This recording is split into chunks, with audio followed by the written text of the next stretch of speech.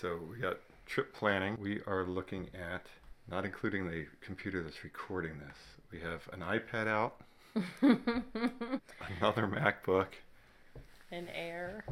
MacBook Air, so we can actually check the interweb.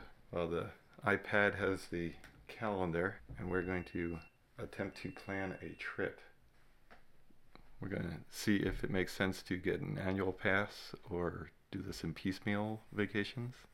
The annual pass idea is to do like a late summer trip and then have it go all the way around To the next summer. So you get 2 summer trips out of it, and then anytime you can escape. Anytime you can afford to escape.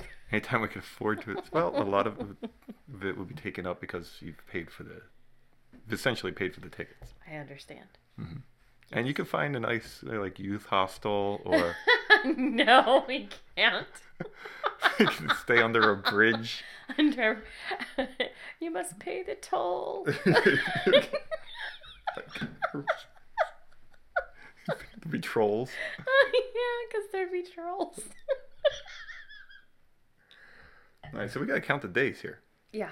All right. You got 1, 2, 3, 4, 5, 6, 7, 8 before you'd have to turn around and drive home. So you're looking at 8 days. 8 ticketed days. 8 ticketed days. Now, what we also need is how many nights of hotel? Well, I'm thinking it's time.